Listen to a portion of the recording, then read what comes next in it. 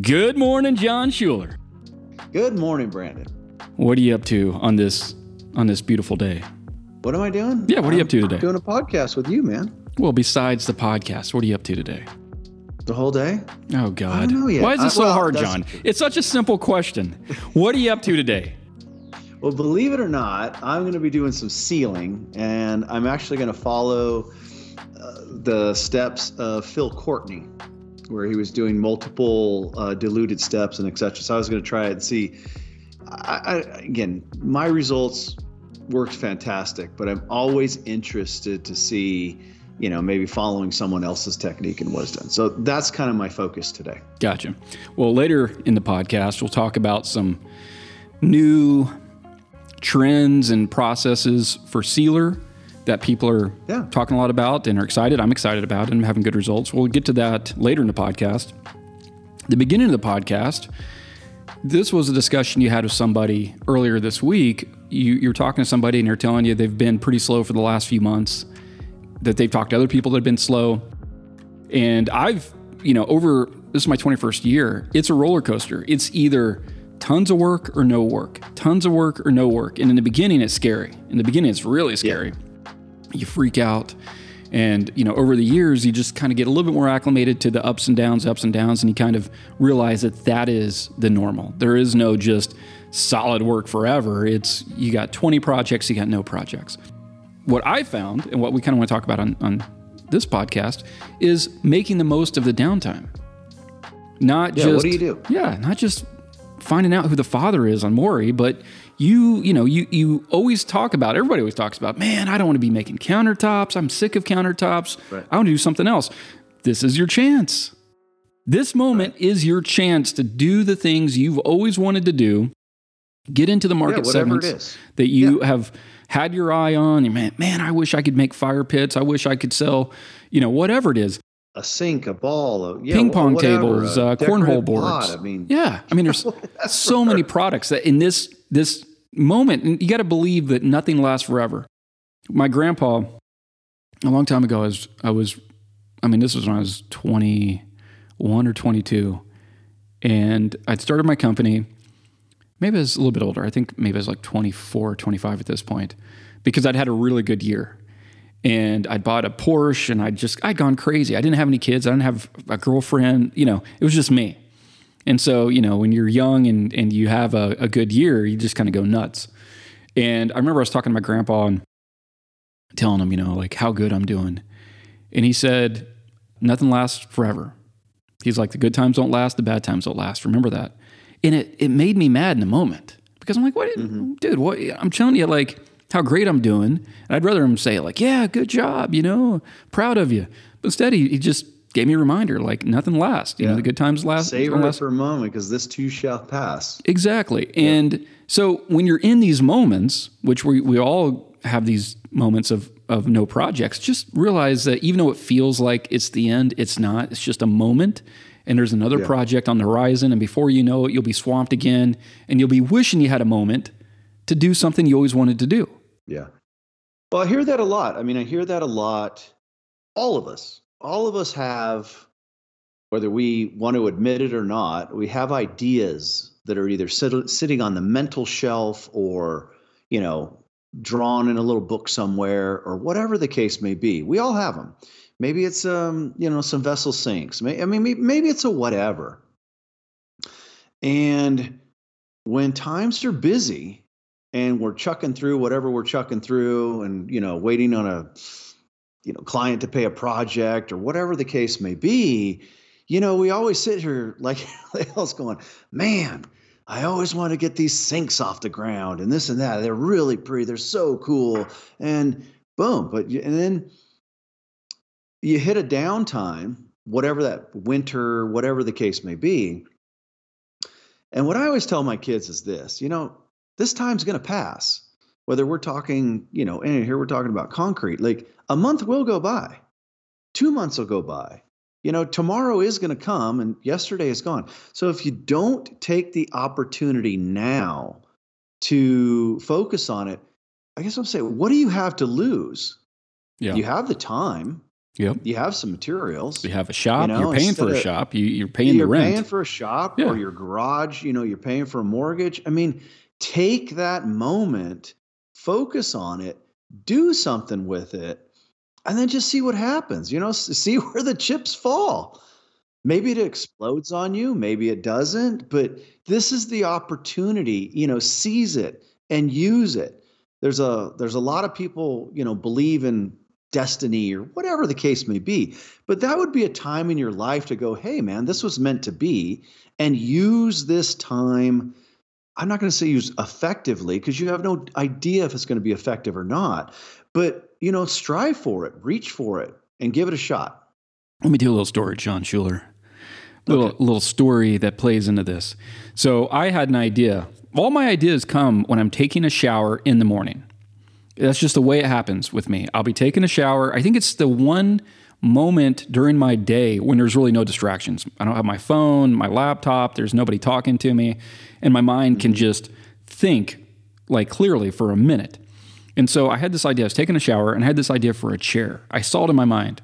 I saw the angles, I saw the base, I saw it all. And I went to my shop and we were slow. I had this employee named Christian. Christian and I are still good friends. And Christian was very talented at trigonometry, geometry, compound angles, complex things. He had run and owned a framing company for a lot of years before I hired him. And so it was amazing having him working with me because I could give him something and he would just and cut it and it'd be perfect, right? Cool. I had this idea. We were slow. I came in, I drew it up 1-to-1. So I drew it full scale on a piece of plywood. And I said, make this out of MDF, and I'm going to make a mold off of it. I'm going to cast it as a chair. He's like, all right, cool. So he set to work. It took him maybe a day, maybe 2 days. By the time we bondoed it and clear coat, I think 2 days to build it. And then actually I took it to a helicopter company of all places that did fiberglass work, and I got them to fiberglass it for me because they had the chop strand sprayers and all that kind of stuff. That's and cool. So I got them to fiberglass it for me. And anyways, I cast it. I never tested it. Like I couldn't sit in the MDF master mold, the pattern. I couldn't sit in it because it broke. It was just, brad nailed and glued together. And we knew that when they made the fiberglass mold off of it, they'd have to destroy it to get it out because it was just essentially held together with brad nails and glue, but whatever. So I never could test it. I had the mold made. I came and I cast concrete, and then we made a jig for the base. I welded the base. And I loved it. And I didn't make it for anybody. I didn't make it for a client. I made it for myself. I made it to make it. I made it because up until that point, I'd really done a lot of sinks, mainly sinks, a lot of countertops, but I'd become kind of known for sinks. And that was my main daily, project. But furniture was always interesting to me. I always wanted to do furniture. So this was my moment. So I did the chair. And Dwell magazine has a trade show every year. It's too expensive for me to go to. I've done the trade show. I've done Dwell. I'd paid to go to Dwell twice. By the time you pay for the booth, you pay for what's called drage, which is paying a union, the mafia, to bring your one pallet in with a forklift. Seriously.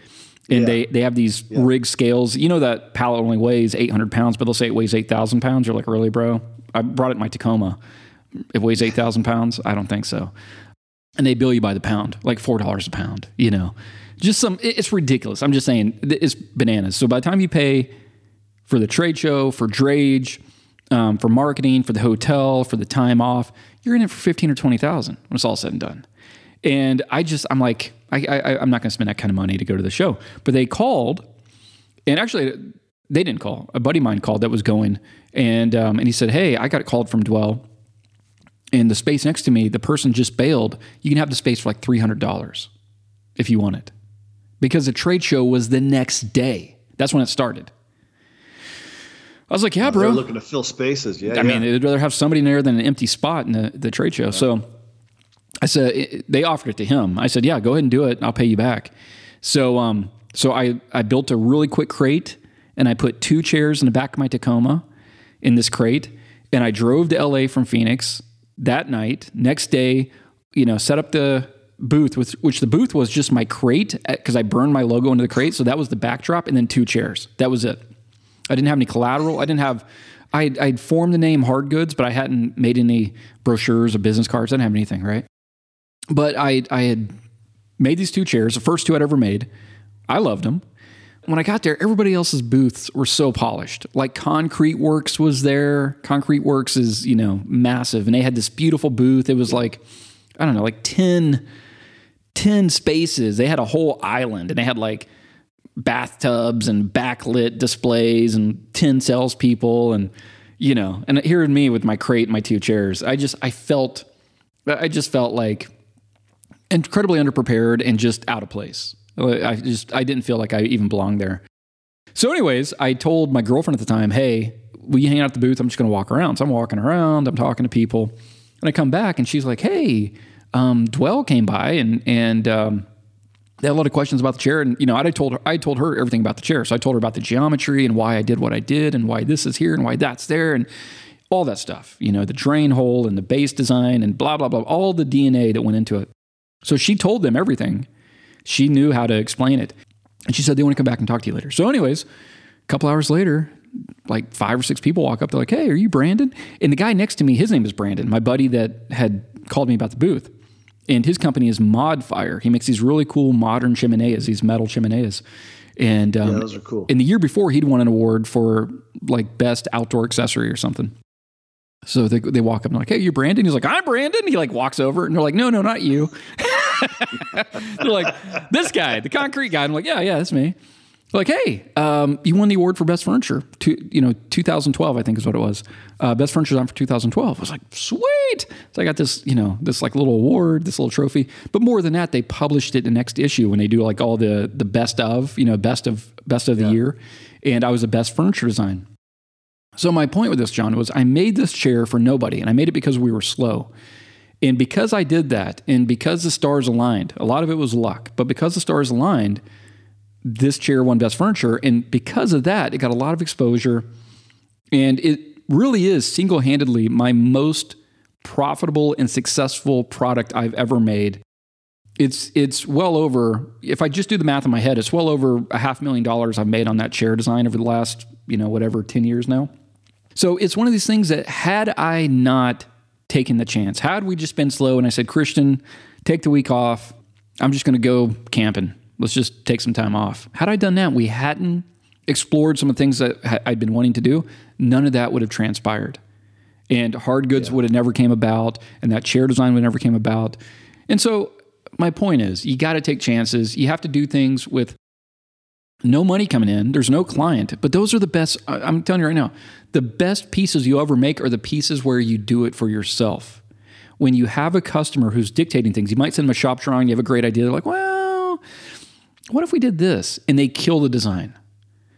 It's one of these things that you just have to do it for yourself if you want to have the most honest, just what truly is you, and not some client that bastardized your great idea with changing it to whatever.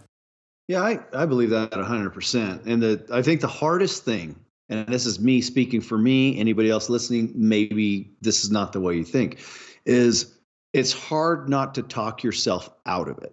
You know what I mean? Oh, it's easy. As an example. That's so easy. Yeah. It's just be like, I'm not, right? I mean, it costs money. We don't have any money coming in. I'm not going to spend any money on materials or my employee or whatever. Yeah. And maybe you have just use an example. Maybe you have what you think in your head, or maybe something you wrote down is a really cool vessel sink, right? And then you talk yourself out of it because of where you're at, you don't see people you're not asked to do vessel sinks anymore. It's undermount sinks or top mount sinks, and you're like, yeah. So you just talk yourself out of it. Nah, nobody's going to want something like that. And, next thing you know, another 3 days, 4 days, 5 days go by, and you never took the time to invest in yourself. And that's like the way we talk with training and everything else, is take this opportunity and invest in yourself. Get this off, this table out of your head, this idea out of your head, off the table, out of the page of the book, whatever it is, bring it to life, throw the dice and see where it lands. And maybe it's something amazing, but what you can't say is, even if it goes nowhere, that it didn't do you any good. And that's the amazing thing of taking the opportunity to invest in yourself.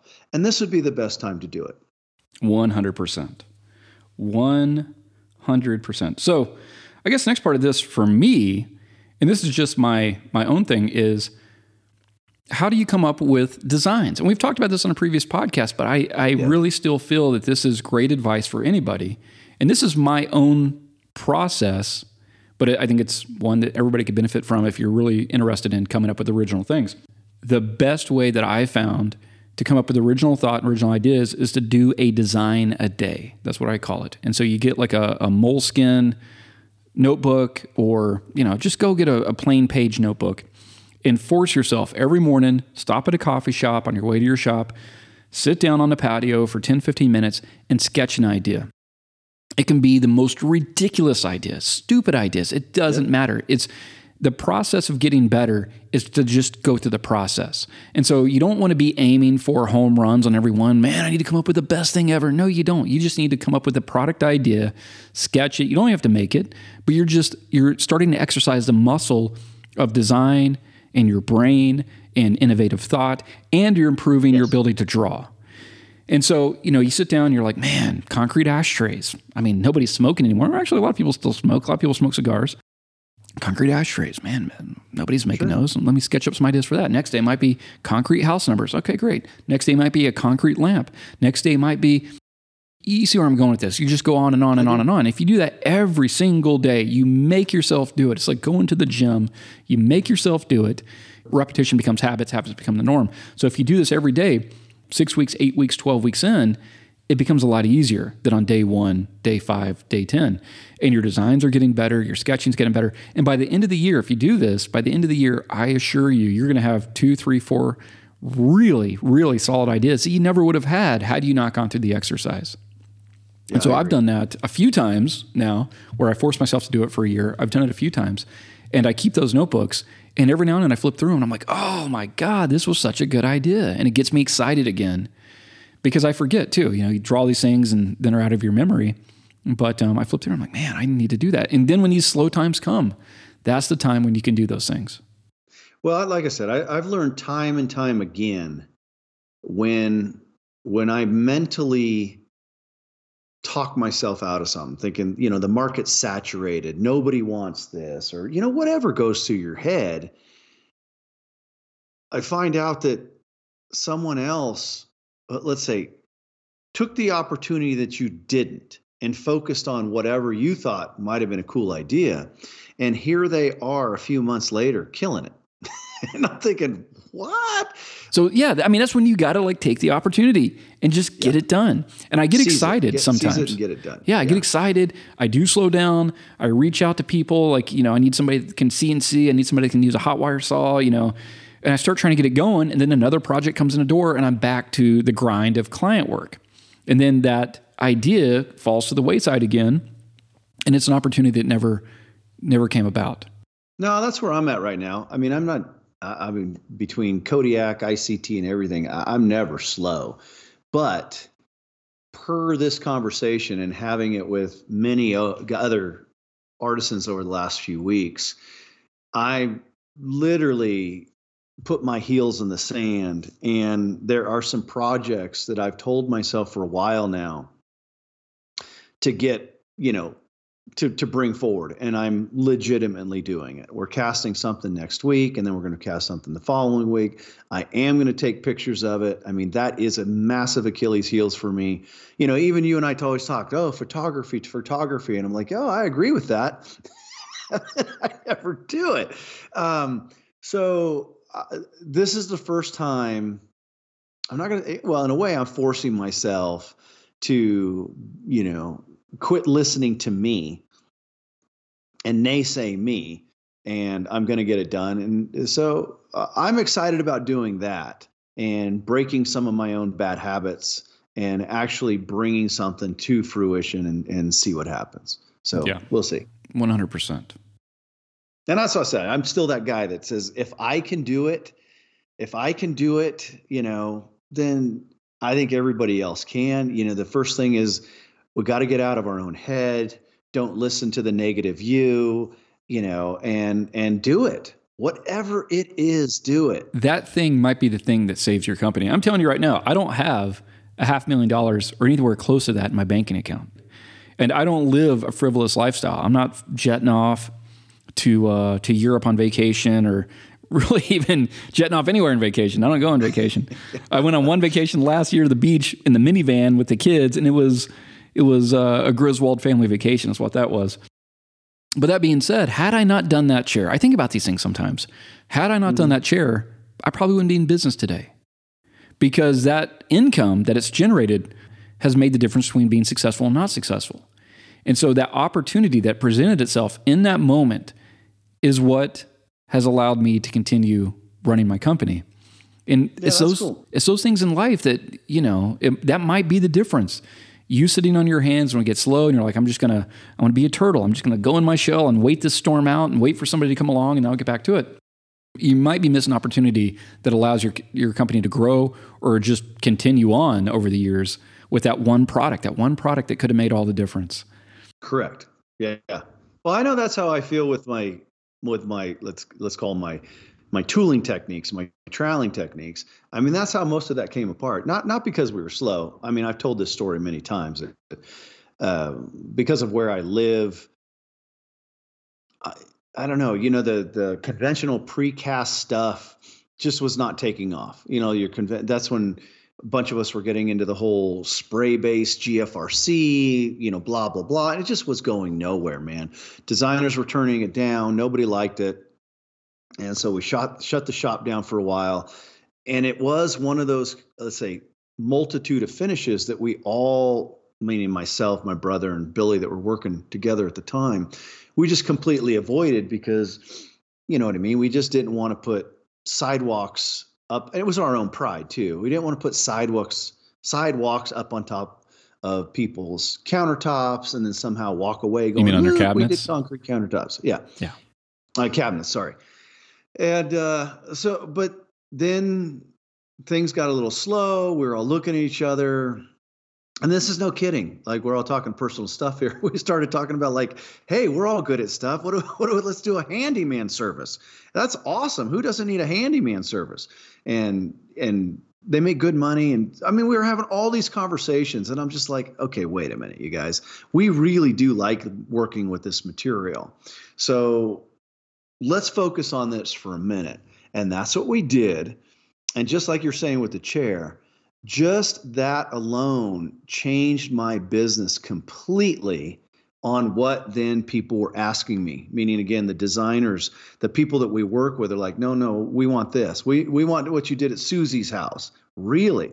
We just got a huge contract with a builder with, I mean, they're not really, they're custom track homes that he's putting in, but he came down to one of the wineries and he started telling his prospective client, go down, this is what you want to take a look at. This is what you want to see. And some of the projects I did at this. Yeah. So now we're having meetings with all these people, like, and they're so funny. I met with a couple here last week and they're like, are you familiar with, a large vanity down at Hatcher? And I just started laughing. And I'm like, well, I'm familiar with it. That's why you called me. And then we just start laughing.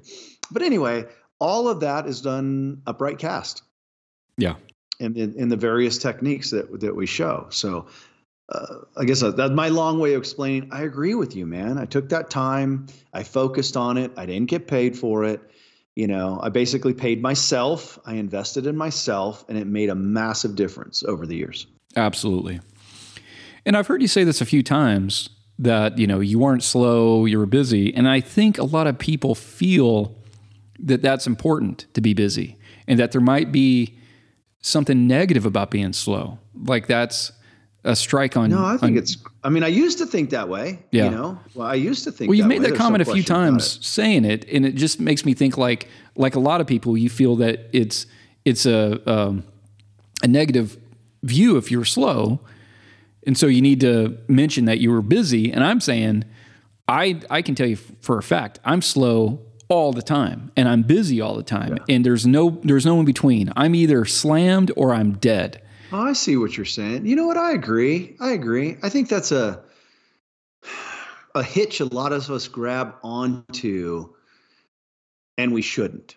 I mean, I think if I'm going with what you're trying to explain, is the reality is we do get slow. Yeah. Absolutely get slow. Nothing wrong with that. That's normal. That is with that. Absolutely part of this business. And you shouldn't feel that because you're slow that you're not. Yeah, that you're doing something wrong. Exactly. That's just part of it. Yeah. And so I guess that's the point I'm trying to say or make is when those moments come along, A, it's normal, it's to be expected, but B, that is the gift, it's the silver lining. It's the gift of time that you never have when you're busy to do the things you wanted to do. And so you really have to capitalize on that moment. And hopefully you've gone through the process of at least doing some designs, getting up to that point that you have, for a rainy day. And then you're like, now's the time, man. I have the moment. Let me do it. I had a downtime, what was it now? 3-4 years where I started the really sculptural chair, which I have it up on the shelf. I've been waiting for a downtime to get back to it. I spent a few weeks making this really cool, maybe more like 5 or 6 weeks, making this really cool sculptural concrete chair with this cast base. Super cool. And I'm still super excited about it. Like I think about it all the time. When I'm driving, I'm like, dude, I need to get that collection done because I have other pieces of that collection that I plan to do. But it's always time. You never have the time. Yeah. Well, but sometimes in my opinion, sometimes it needs to be that way, man. I mean, like I look at, now we're getting all this philosophical. I look at the years that I spent on sealer chemistry.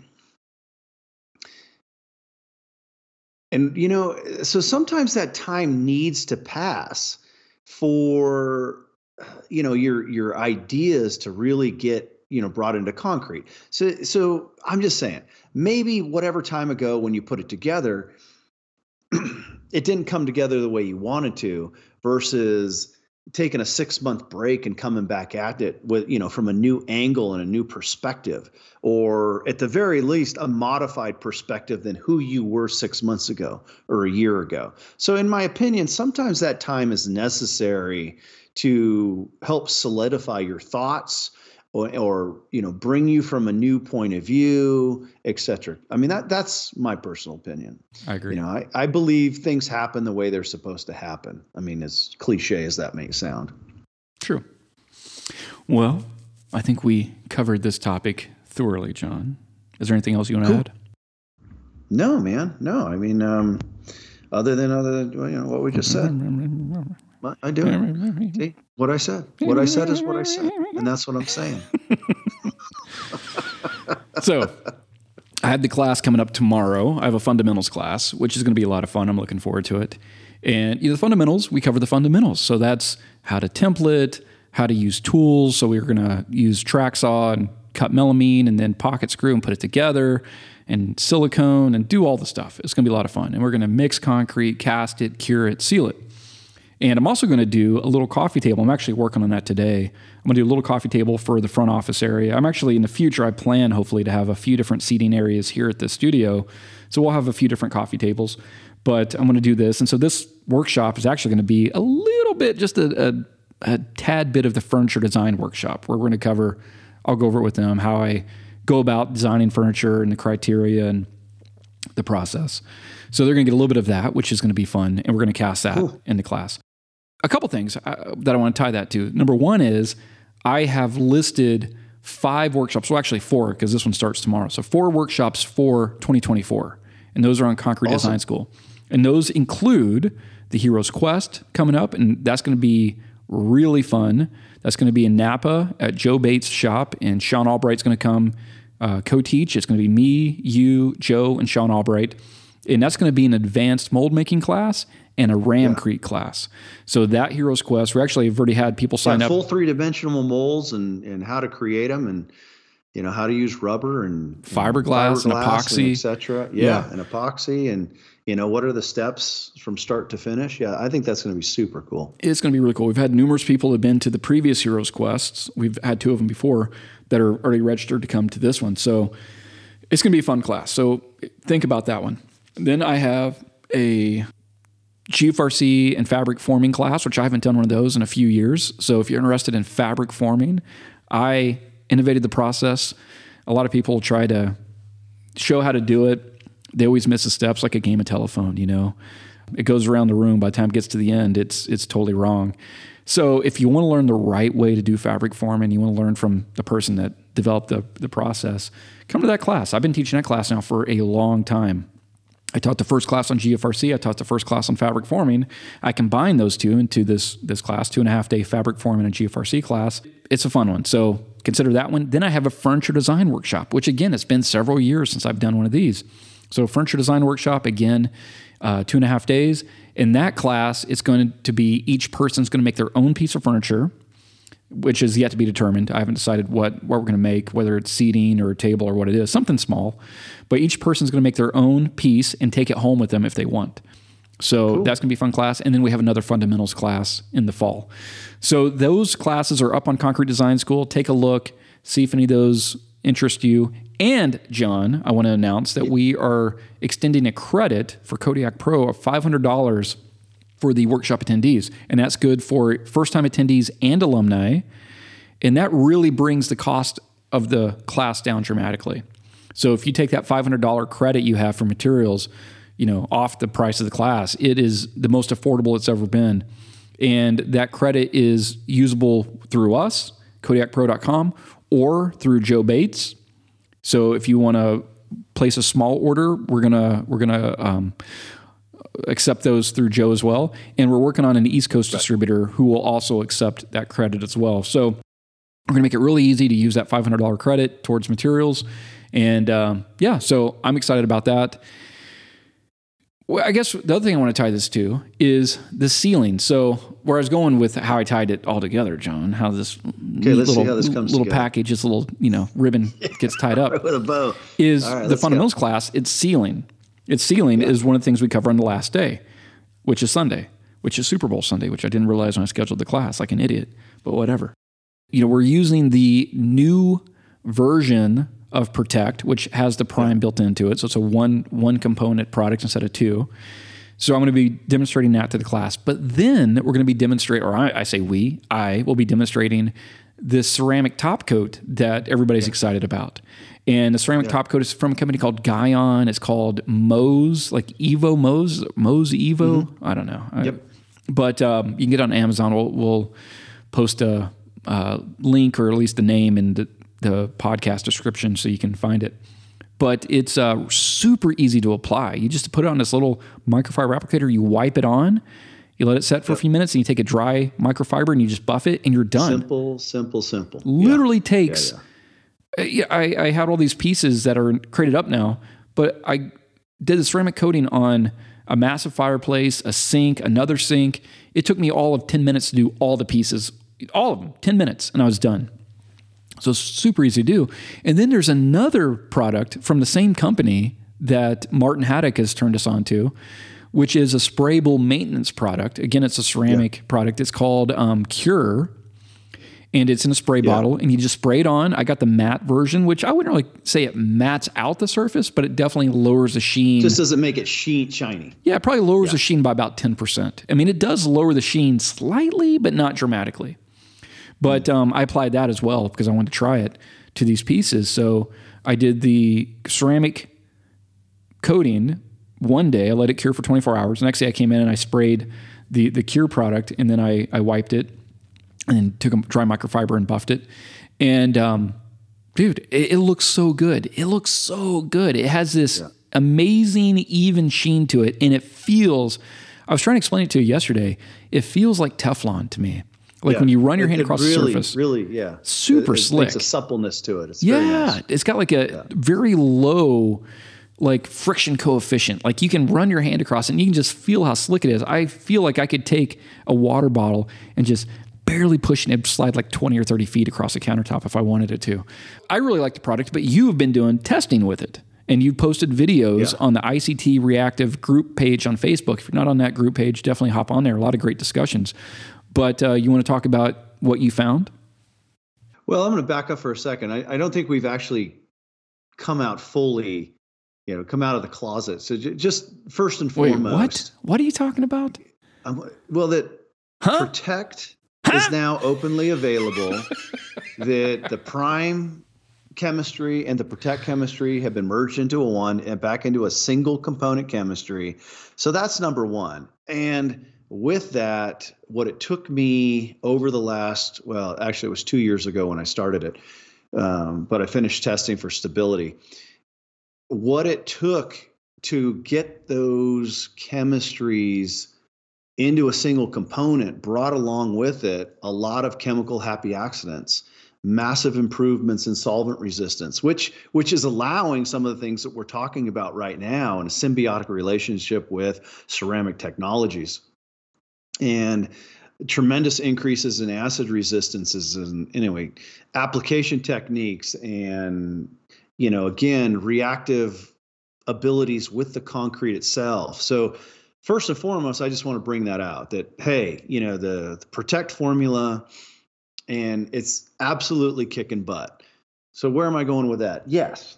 So on the ICT group page, as this whole kind of, I call it symbiotic relationship, this whole ceramic and, the updated versions of sealers are rolling out into people's hands, we are finding some, tremendous results. So yesterday, one of the things I've been asked for a while now is, well, number one, just because I do it, I took, and again, I'm going to back up as I always jump around. The things I'm going to describe are not things that I'm going to openly tell people, go do it. These are things like we just said to start this podcast. I'm testing it myself to help either, increase my confidence in the systems or at least learn the expectations of confidence in the system so that on client projects, I know what to expect. So sealed a piece, I believe it was on the 5th. And the first thing I did is half of it, I put one application of that ghee on. And I did that about 2 hours after the final application of sealer was put on, again, just to see, right? And if people don't know this, some of your good ceramics usually are solvent base of some sort. And the ones that we like with the polysiloxanes are definitely solvent based. So first thing I wanted to check was, what is our solvent resistance within, an hour or a couple hours after an application? Okay, boom, got it. Then I waited till the next day, trying to give the sealer itself 24 hours. And then I applied it to the entire piece, meaning half of the piece got its first application and the other piece, per Martin Haddock, he says he puts on 2 applications. So the other half got a second application. And again, brilliant. Everything, no issues whatsoever. Nothing got gummy, sticky, didn't change the sheen, buffed off with a cloth. It was beautiful. And then I gave it a day. So, again, putting this in perspective, the sealer at this point was about 3 days post seal. The ceramic, both applications or the single application was right around a 24-hour time zone. And that's why I'm putting this whole caveat.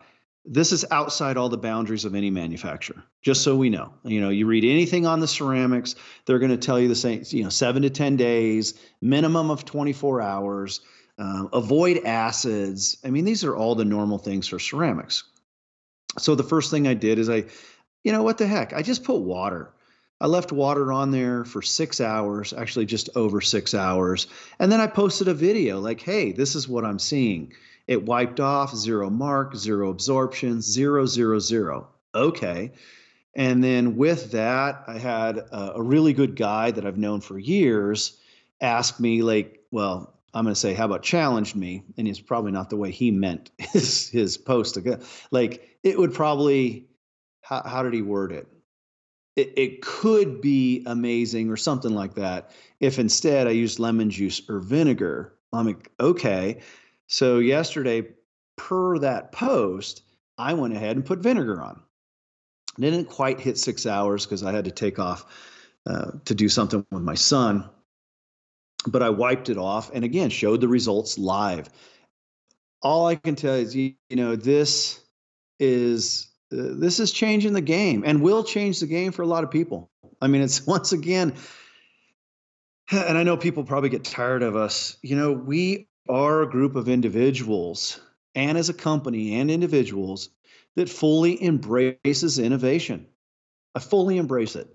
And I look forward to advancements in what we're doing that puts forth, and now at least what I'm seeing, we'll see what happens, right? I mean, like anything, I guess it could melt and vanish on me. So the next challenge was actually like, could you leave a wet something with vinegar? I don't know. We'll see. We'll see what happens. But what I'm seeing at the moment has me so incredibly impressed that we have a concrete, a surface with a minimal sealing technology that's putting forth resistances, I said equal to and far and above, assuming they had been fully cured, to things that we don't stand behind, which is your heavy build film forming sealers like epoxy. I mean, the fact that I put vinegar on there for 6 hours, X hours, X days, completely outside manufacturer protocols, and see the kind of resistance that I'm seeing, I mean, that's amazing. Yeah. And it only came, and it's only coming about not because, and I just want to make this clear to anybody, this is not the ceramic, this is not the sealer, and this is not the concrete. This is the combination of all three. And the ability to take, innovation and advancements in concrete chemistry, cement chemistry, pozzolanic chemistry, and merge that reactive chemistry, and then merge that with silicon dioxide chemistry and polyosiloxanes. I mean, it's amazing to see potentials that I'm seeing today that didn't exist a year ago. You know what I mean? So that's pretty cool. Yeah, somebody sent me a screenshot of a video that some product distributor has posted, and the video shows like a blue piece of concrete.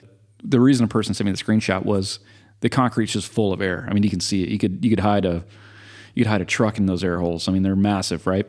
That's the difference. That's really the difference between us and I would say every other company in this space of decorative concrete. And I heard somebody say this comment on Facebook that there's nobody making products for our use. And the interesting thing was the person that said that is a person that's relabeling a sealer, that's downpacking a sealer, right? And they're kind of, I think their defense of doing that was, well, nobody makes products for our use. And I just laughed because that's exactly what we do. Kodiak Pro is we make products for our use. That's exactly what we do. We're not making it for bridges. We're not making it for, cool deck pools. We're not making it for driveways. We're making it for super high-end, ultra premium sinks, countertops, furniture, tile. That's our market. That's what we have developed. These aren't repackaged. These aren't downpacked. But they're also not products that were available 50 years ago. And so I guess where I'm going with that screenshot that somebody sent me of that blue concrete that was full of air was the people that are promoting that product are trying to say like this is innovation, but it's something that has been around for 50 years, and so you want to use this product because it's been around for 50 years, but it's innovative. And it's like, well, you can't have it both ways. Number one, it's either innovative, which it's not, or it's something that was around 50 years ago. And that also got me thinking. I was watching TikTok, as one does when you're a man in your mid-40s. And I was watching TikTok, and my TikTok feed is pretty good. It learns your algorithm really quick. And so a lot of it's building science TikToks. They pop up, and you always find them interesting. But one of them is this guy, Matt Risinger, I think is his name. And he has a show called The Build Show, like a YouTube show that he does. But he was talking about, he was looking at a modern home, the way they'd insulated the home. And then he was showing photos of homes built in the 50s, 60s, 70s that were essentially exactly the same. So a brand new home that one of his friends just bought was built the exact same way as they were, 50, 60, 70 years ago. And he was talking about like why we know so much more now than we did back then. why are builders still building the way they built 50, 60, 70 years ago when we have much better products, much better techniques, much better understanding of building science and what's happening with the building and where you should insulate and what products you should use and how you should detail it? Why are they still doing things the way they used to? There's no point in that. And when I was watching that video, I was thinking about like where we are in this industry is there's people that hold on to the way it was done 50 years ago and are like, I'm a concrete Luddite and I do not want to do things the way it's done in the future. I want to do it the way it was done 50 years ago. And it's like, I guess you could go that route. I mean, there's definitely... You know what, though? Sorry, I would say, sorry I'm interrupting you, man. No, go ahead, John, please. None of that would bother me, and it really doesn't bother me. The only part of that bothers me is when those same individuals have, I don't know, the audacity or whatever, when the beat of their drum is to keep putting innovation down as if it's a bad thing. Yeah, progress. Again, like I have something I made and I would never change it. And then from my point of view, that's difficult because now we're back on sealer. I listen to people. And when people say they have a difficulty in whatever, a certain part of the country because of the humidity and this and that. Well, look, man, I'll go back to the chemistry and let's see if we can modify it and make it better for you, both in your your humidity and at the same time, good for somebody else in a low humidity. So, but instead, some of these others, like I would never change that. Instead, if someone's having trouble, it'll constantly be blamed on user error. And I don't know. See, that's a difficult because then along that path, those people will continue to condemn innovation as if it's a bad thing. But it is what it is. And, good luck to everybody, what they do. What I like getting is texts like I got yesterday where someone, cast something for the first time with whatever, 24, 30-inch verticals and writes me back these beautiful texts about, how he flipped these out of the mold. I'm literally reading his text. Flipped these out of the mold with 0 holes, SCC, rad mix, poured slowly, no vibration, da-da-da-da-da-da-da, and just like, seeing results that he's never seen before. That's what keeps me inspired. And so if the other people don't embrace innovation or they want nothing to do with it, I'm okay with that. I'm totally okay with that. But just like us, we don't beat a drum that says you're doing it wrong. You know what I mean? No, it's not wrong to use products that were developed 50 years ago. There's nothing wrong with that. But what we're saying is there's better products today. And if that's what you want, if you aspire to make the best you can make, we are literally designing and producing and manufacturing products specifically for this use and for this purpose. We're not repackaging and we're not pulling a polymer technology, from the history books. We're living in the future, man. We're tip of the spear, Yeah, what separates and will continue to separate us is this. As I said, we're two idiots. We are two idiots with at least the ability to listen. And when people chime in, we are all about building this around, the products, the sealer around all of our uses. As an example, this goes back to the ICT forum. When Patrick said, well, hey, here's a situation when people leave this on for days and weeks. And at first, I'm not going to lie, at first I was like, the heck with that, man. I got no interest in looking at that. Zero. If someone can't, treat their stuff with respect, then, who am I? But then I thought about it for a minute. I'm like, well, hey, you know what? Challenge accepted. Can we? Is this possible? And that's where our heads are at, and that separates us in general, in a good and a bad way. I'm sorry, I wasn't listening. What did you say? Yeah, right. It might be good to us, but bad to others. Who knows? Yeah. Well, it's just been a funny week on Facebook and these different comments and things. And it just had me laughing because that's really what we built Kodiak on, is just innovation and making products for this use. That also brings me to something else. I saw this pop up on Martin Haddock's page on Facebook, his group, was somebody was saying, I think it was his page, somebody was saying that they used a self-leveling bagged mix and cast a sink and wanted to, let me pull it up because I thought it was an interesting question. I want to get your take on it. Sure. Let me see here. Has anybody used this product? I got a bag from a contractor and cast a sink. I got amazing results. It's Rapid Set True Self-Leveling Natural, which is a natural finish, high performance architectural topping. So, it's a self-leveling. Yeah. Self-level, topping. Uh-huh. Yeah. And it's made for doing polished overlays, low polymer content. I guess Rapid Set knows the problem with polymers. Yeah. That does have a little bit in it, though. 5,000 PSI in 24 hours. Yeah, a little bit. But I guess my point is, John, why would somebody, or is there an issue of somebody using this product to cast sinks, countertops? Is it as good as or better than, say, Quickcrete or Sackcrete? Would this be a better option if that's what you're looking at? I think it'd be better than a Sackcrete. Okay. Yeah, I mean, this is a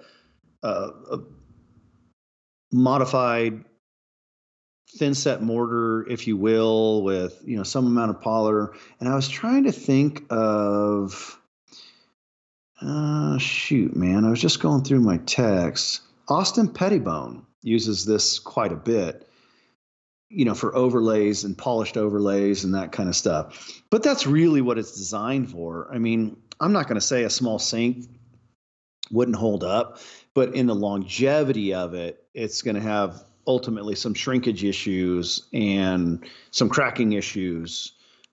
I mean, just the way it is. And I'm not saying that is a bad thing. It's not. It's just, it's not designed to be something, a quarter inch or a half inch, 3-dimensional cast kind of thing. Yeah. It's just not built for that. Yeah. I remember back in the day, Dave McVeigh, remember that guy? Yeah, I remember Dave. Yeah, Dave, it's Concrete Countertop Forum. But he was a big advocate for using, what was it? It was the grout, the polyblend grout to cast. Yeah, that's right. Oh, yeah.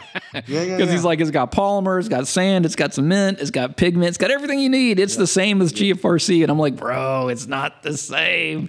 No, do not use it. So don't use polyblend grout. But yeah, Rapid Set, self-leveling, it's not horrible. No. Still use glass fiber or PVA fiber to help reinforce it, I'd say. But you're not going to get, so again, this is a product that people are taking and trying to fit a square peg into a round hole. You're taking a product and you're trying to use it for this. Will it work? Yes. Will it get hard? Yes. Is it the absolute best product you can use to make things like we're making? No. No.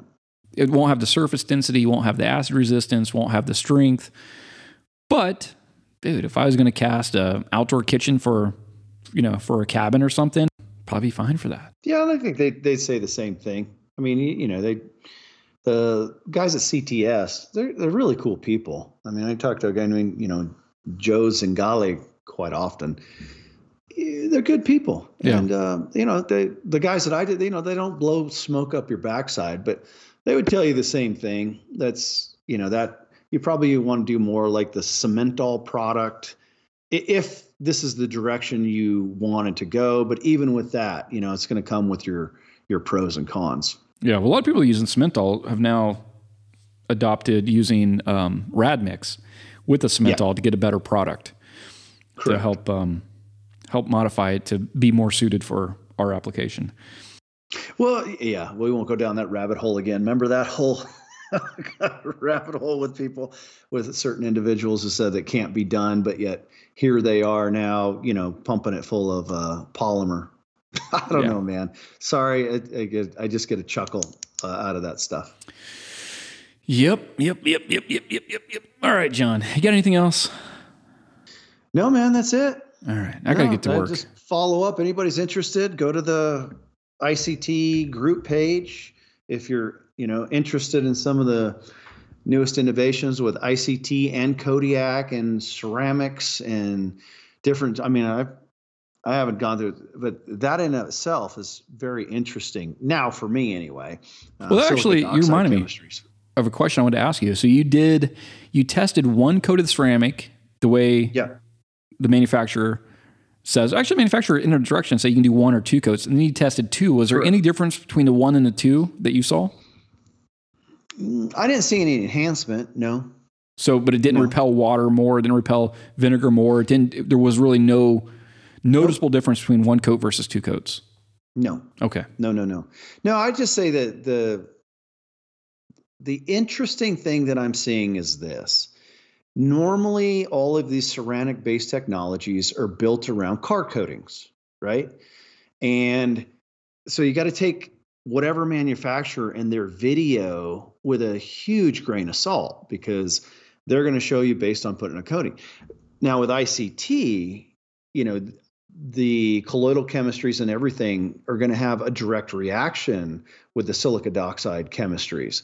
So inherently, you're going to see very different things. It's going to lay out easy. And then you will see, very strong repellency, especially if it's got the polysiloxanes on board, meaning the ceramic. But when you go back to put a second application, no, it doesn't repel itself in any manner. And really it shouldn't, because that would be the ICT's chemistry overcoming that. For sure. Yeah, it's pretty cool, man. I don't know. I think it's cool. All right, John. Well, I gotta. I'm responding. Think it's cool. Well, dude, I can't help myself. So while you're talking, I hopped over onto Martin's group, and Ralph Coomer. Do you have any favorite caulk gun, or will any old cheap caulk gun work? And what is your favorite set of caulk tools for mold making? And I'm responding to him while you were talking, and I was telling him the dripless caulk gun, the dripless one that you get at Lowe's, best one. It's like $15, $18. Yep. Black and yellow, best one. And then popsicle sticks. Dude, I use popsicle sticks for 15 years to tool the caulk. They work great. You can go down to any hobby store and you buy a box of 1,000 for like $5, and that's going to last you for a long time. And popsicle sticks have a lot of benefits. You can shape them. Sometimes I do a radius that needed a different round over, and I could shape them. You can cut them to reach into really tight areas. So I like popsicle sticks, but then cake decorating tools, which you can buy on Amazon. They come in a lot of different radiuses. They're made of stainless steel. So anyways, I'm answering him right now while we're talking, but I guess I'll answer or address it on the podcast. But that's my recommendation. So anyways, while you're talking, I was typing, but also I'm looking at my office here, and there's just like dusty footprints everywhere. So as soon as we get off the phone, I got to sweep, mop, clean the bathrooms, take out the trash, blow out the shop, get it ready for the class. So I got to get to it, John. Yeah. Cool, buddy. Well, good talking to you as always. Same. All right, buddy. Adios.